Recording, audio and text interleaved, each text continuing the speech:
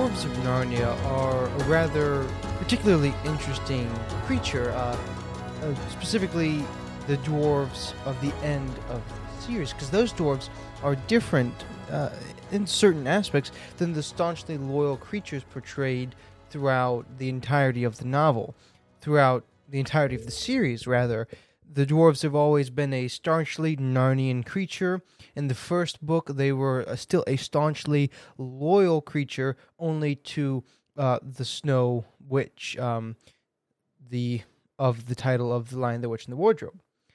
And it's very interesting, and they've always been one of my favorite parts, especially that last little bit that I read on Tuesday has always been one of my absolute favorite parts of the book, The Last Battle. One of my absolute favorite books, one of the few books that I've read numerous times. And I've always wondered why that is, why it always struck me so much. And so I was reflecting on why that is, and it's because this is a tale of a cynic. It's an epitaph about cynicism in general in this last little bit, when Aslan says they are so afraid of being taken in that they cannot be taken out. And so, for me, I've always wondered, why does this story resonate with me so much? And I think it's because, especially these last months, this last portion of my life, when I've begun to get more interested in politics and more interested in just the culture that's around us in general, I've found myself, as is kind of a natural conclusion of investing yourselves or becoming invested in the observation of politics, I've watched myself become a cynic. And I would say this summer, I reread The Last Battle, and I am not embarrassed or afraid to admit that I cry at the end of that book. I've done it before, and I did it again. I won't say that I sobbed, because that's untrue, but I was definitely tearing up at the last bit and the parts that come after that story that I wrote. But I got...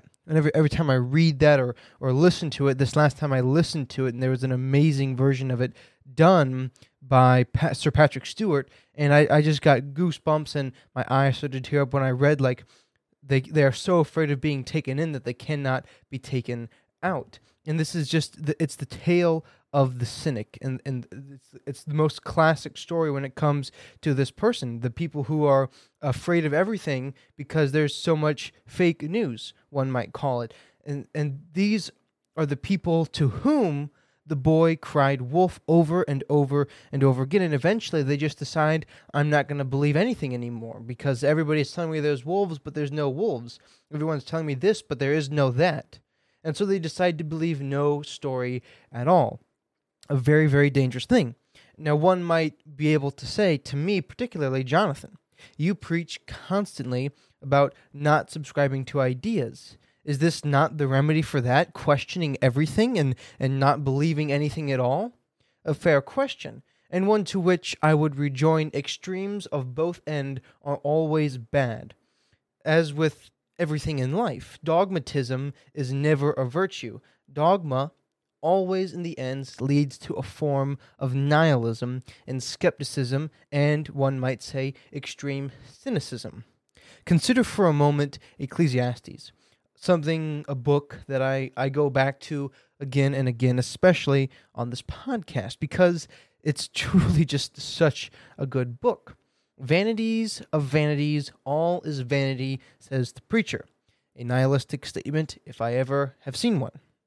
He goes on to say that I have tested everything with my mind. In other words, I have become the ultimate cynic. He says also that he has become a glutton because he's withheld nothing from his hand. But we are more concerned with the cynical part of him at this moment. He calls this act of cynicism, this I have tested everything with my mind, a grievous task to be afflicted with. And that word literally means burdened by. And I really, really like that choice of words there, afflicted. So the preacher says that when one becomes the ultimate cynic, the natural effect is to become the ultimate nihilist. But why is that such a bad thing, though? What's wrong with being a nihilist? Well, nothing, I suppose, You can believe that if you want to, but what a way to live that is. I mean, am I right? Like, vanities of vanities, all is vanity. It sounds like a very easy way out if you ask me. You are obligated to nothing because nothing matters. Or you can take the narcissistic nihilistic route, the one of the Narnian dwarves. Nobody really knows what we know. Nobody knows that all of this around us, all of this hearsay and talk of an Aslan coming back. Of course Aslan isn't real. It's complete rubbish. But nobody else knows, but I owe no obligation to tell anybody else. Because in the end, nothing matters. So I am conveniently locked away with this beautiful truth that all is vanity, and I have no obligations to anybody because it doesn't matter anyways. And so that's ultimate narcissism talking, that I am the only one who can bear this burden of the truth of nothingness. And we look out for ourselves now, they say. The dwarves are for the dwarves. They cry these things out over and over and over again. This is clinical level disenfranchisement. They are disenfranchised with everything because they are so afraid of being taken in that now they cannot be taken out, which is an extremely interesting idea to consider, that the realm of our imagination and our free will is so powerful that in the story, even Aslan himself cannot take them out. And that's the consequences of free will. And it's something that I think we take for granted a lot as human beings, the power of our imagination when combined with our free will. When we have decided without a doubt that nothing around us really matters, that I myself am burdened with this truth that nothing matters, that all is vanity, then we lock ourselves in the prisons of our own imaginations, and we don't want to get out because some part of us likes this feeling of exclusivity that comes with cynicism. That's why conspiracy theories are such a huge thing, and that's why all of the conspiracy theorists abandon an idea immediately when it gains wide attention. When conspiracy theories are proved right, the people leave those ideas because the reason they like that is it's the cynic in them that says, no, I need to know. And I think cynicism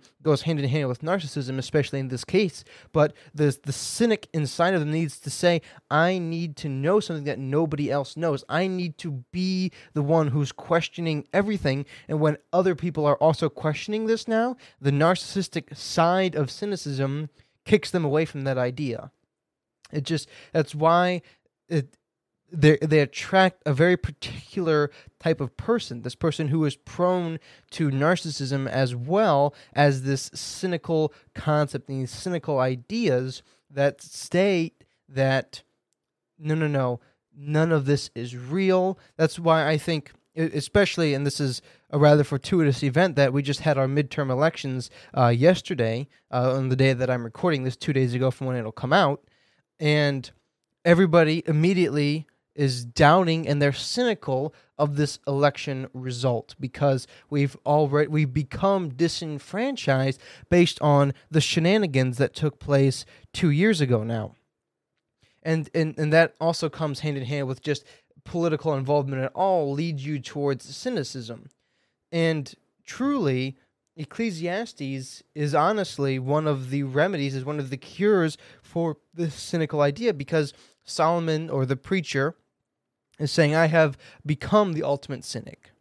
And I can say to you that it is a grievous task to be afflicted with, a grievous task upon which to be burdened by, is this idea of testing everything with your mind. And the problem is skepticism.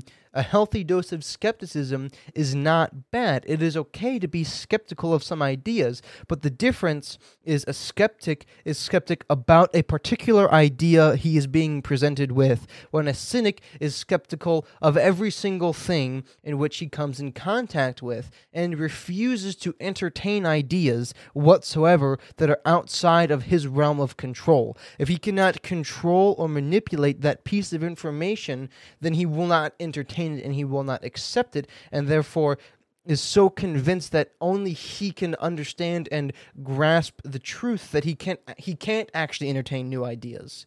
because he can't, because no human being can actually control what is truth, because truth is reality. And when you are cynical and skeptical thereby of everything around you, then you actually cannot come to know truth. And that is what that's what C.S. Lewis is saying when he's writing this. They're so afraid of being taken in that they cannot be taken out and shown that they are actually in the new Narnia. They're already there. And that's the danger of this skepticism and that level of cynicism, truly. And that is one of the reasons it leads to nihilism, because when you can never actually ascertain the truth, when you can never actually come to the truth, you begin to think, oh, well, everything is vanity. I've been testing all of these things with my mind, and my mind cannot figure it out, and therefore the conclusion that my mind comes to is everything is vain. And that is why Solomon exhorts us, and he tells us, listen, you must have faith. Faith is the cure for nihilism. Faith is the cure for cynicism. It's the evidence of things hoped for, the evidence of things not seen. That's what faith is. That's why he says, have faith that your works have already been approved by God, and all you need to do is walk that out. That is faith. Hoping and knowing deep down in your heart and your spirit that God has already approved your works, and now all you have to do is walk that out. You can't let oil be lacking from your head, he says. And that is what Solomon says is the cure for cynicism, just believing that God has already approved your works as long as you're living a life according to his word, according to his calling, believing your works are approved and walking that out with God. And that is why I love this passage so much, telling us it's a warning that C.S. Lewis and Tolkien actually talk about this before, and they both have this warning of cynicism, because they're seeing at World War II, there's lots of cynicism going on. There's a lot of political turmoil in this period, especially during World War II. This book, The Last Battle, probably... I don't actually remember when it was written, but it was one of his later books. A lot of people don't know that C.S. Lewis wrote Narnia at the very end of the gathering of the Inklings, so a lot of them weren't meeting anymore, and then he wrote this book, and it would have been close to the time of World War II, when a lot of Christians were becoming very cynical, especially because of the political climate. It would have been very similar, actually, to what it is now. And so this book here, this end of this book, was a warning to Christians, because you have to look at the context of the story. These dwarves are real Narnians. They're true Narnians, which is, of course, a type and shadow for Christians. So he's saying, Christians, you can't be so skeptical of anything. You have to maintain faith. You have to maintain faith that Aslan actually is real, and he's actually is coming to save the day. And that's what we can't lose sight of, especially in our current political climate right now, today in 2022, when we see all of this dourness around us. And there was a lot of anticipation for a lot of Republicans to win in the elections, and they didn't. It did not come to fruition as we had anticipated. So immediately, a lot of conservative folks are going to get very down about this. They're going to get very down. A lot of Christians will get down because for some reason we have this misplaced hope in Republicans instead of in the kingdom of God. And we need to maintain our faith in the kingdom of God and the spirit that permeates our lives and that can permeate our lives. And that's what we need to attach our faith to, not to the Republicans, because that will, again, be a testing with the mind, not with the spirit, and it will lead towards cynicism. And we have to stay away from cynicism because it leads to nihilism, and nihilism leads to narcissism. And it's like it's like the song, "The drinking bones attached to the party bone, and the party bones attached to the stain." It's just this vicious cycle. It's a loop that all three of those things all go hand in hand. And the cure for those, the remedy for that, is just faith in God, and just living out the works. So this was a long episode for a Dyadical Thought, so I'm going to stop it right here Folks, I hope you enjoyed this. Tune in on Saturday for the Food for Thought podcast full-length episode. It's going to be great. I'm having an amazing guest on. I'm not going to spoil anything, though, so you'll find out probably on Friday tomorrow who that guest is going to be. But go ahead, leave a like and subscribe. If you're watching on YouTube, if you're on Spotify or Apple Podcast, share the show, send it to somebody if you really got something out of this one.